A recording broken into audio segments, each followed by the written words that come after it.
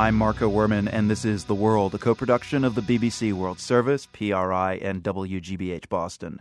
So this year's Nobel Prize for Literature goes to hallucinatory realism. Actually, it went to Chinese writer Mo Yan, who was praised by the Swedish Academy for his hallucinatory realism, merged with folk tales, history, and the contemporary. Mo Yan is not a household name on this side of the globe, so it's a good thing that we've got the world's China correspondent, Mary Kay Magstad, on hand to tell us more about the author. Mo Yan is actually a pen name, which means don't speak. His real name is Guan Mo Ya. He's 57 years old. He's originally from the eastern province of Shandong. He grew up as a farmer. He joined the People's Liberation Army after living through the Cultural Revolution. And it was actually while he was in the PLA that he started to write. He's written prolifically, books like Big Breasts and Wide Hips, Republic of Wine, Life and Death Are Wearing Me Out. And the book that probably Americans know best would be Red Sorghum, which was made into a film by Zhang Yimou and got wide circulation around the world. His style tends to be sort of magical realism. He has one novel where it opens with the protagonist being burnt to a crisp, and he goes on to become an animal and to live out his life in a different form.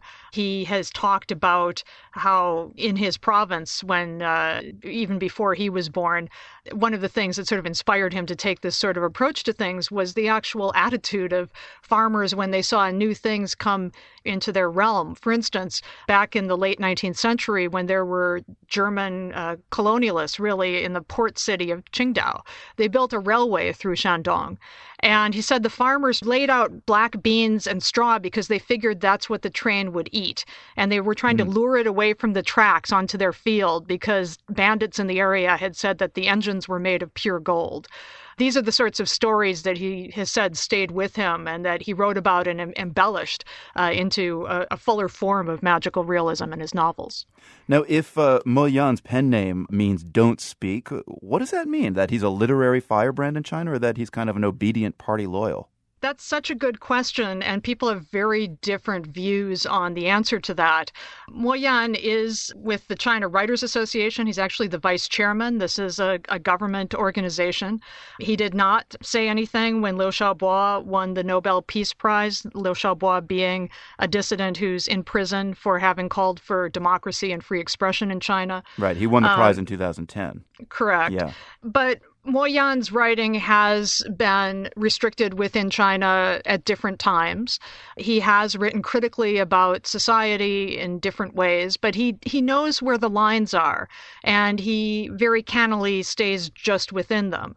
When he won the Nobel Prize for Literature, the Chinese state-run media celebrated. In fact, CCTV, Chinese Central Television, broke into its regular broadcast to say, you know, the first Chinese national has won the Nobel Prize for Literature, which is technically true. But in fact, there was a Chinese writer, Gao Xingjian, who won the Nobel Prize for Literature years ago.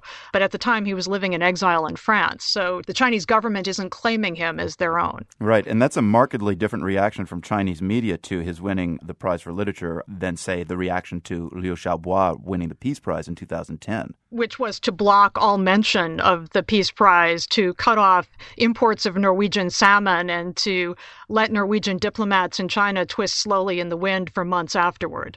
So what about Chinese people, the average people on the street? What's the reaction been from them to Mo Yan winning the Prize for Literature? Well, I would say that it's still somewhat early. It's only been announced a few hours ago. Judging from Weibo, the Chinese version of Twitter, there were comments that have great respect for him. He's a great writer. He deserves it. There were other comments from both writers and poets and literary critics and just people who follow the writing of different Chinese novelists who said, you know, the Nobel Prize for Literature shouldn't go to someone who compromises.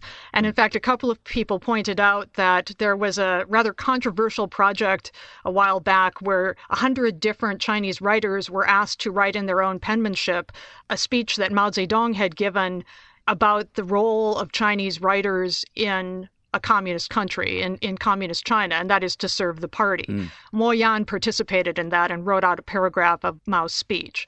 Now, some people say, you know, he does what he needs to do to be able to continue to write what's important to him, and other people say he compromises too much.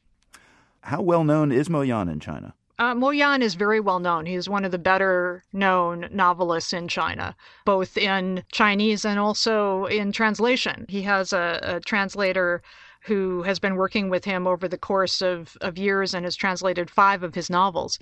In fact, that translator, Howard Goldblatt, has said affectionately about Mo Yan, he never met an adjective he didn't like. And he said, a lot of translators would take those out, but I make a point of leaving them in because they're so descriptive and they're so colorful, and they really add to the imagery that he tries to build in his novels.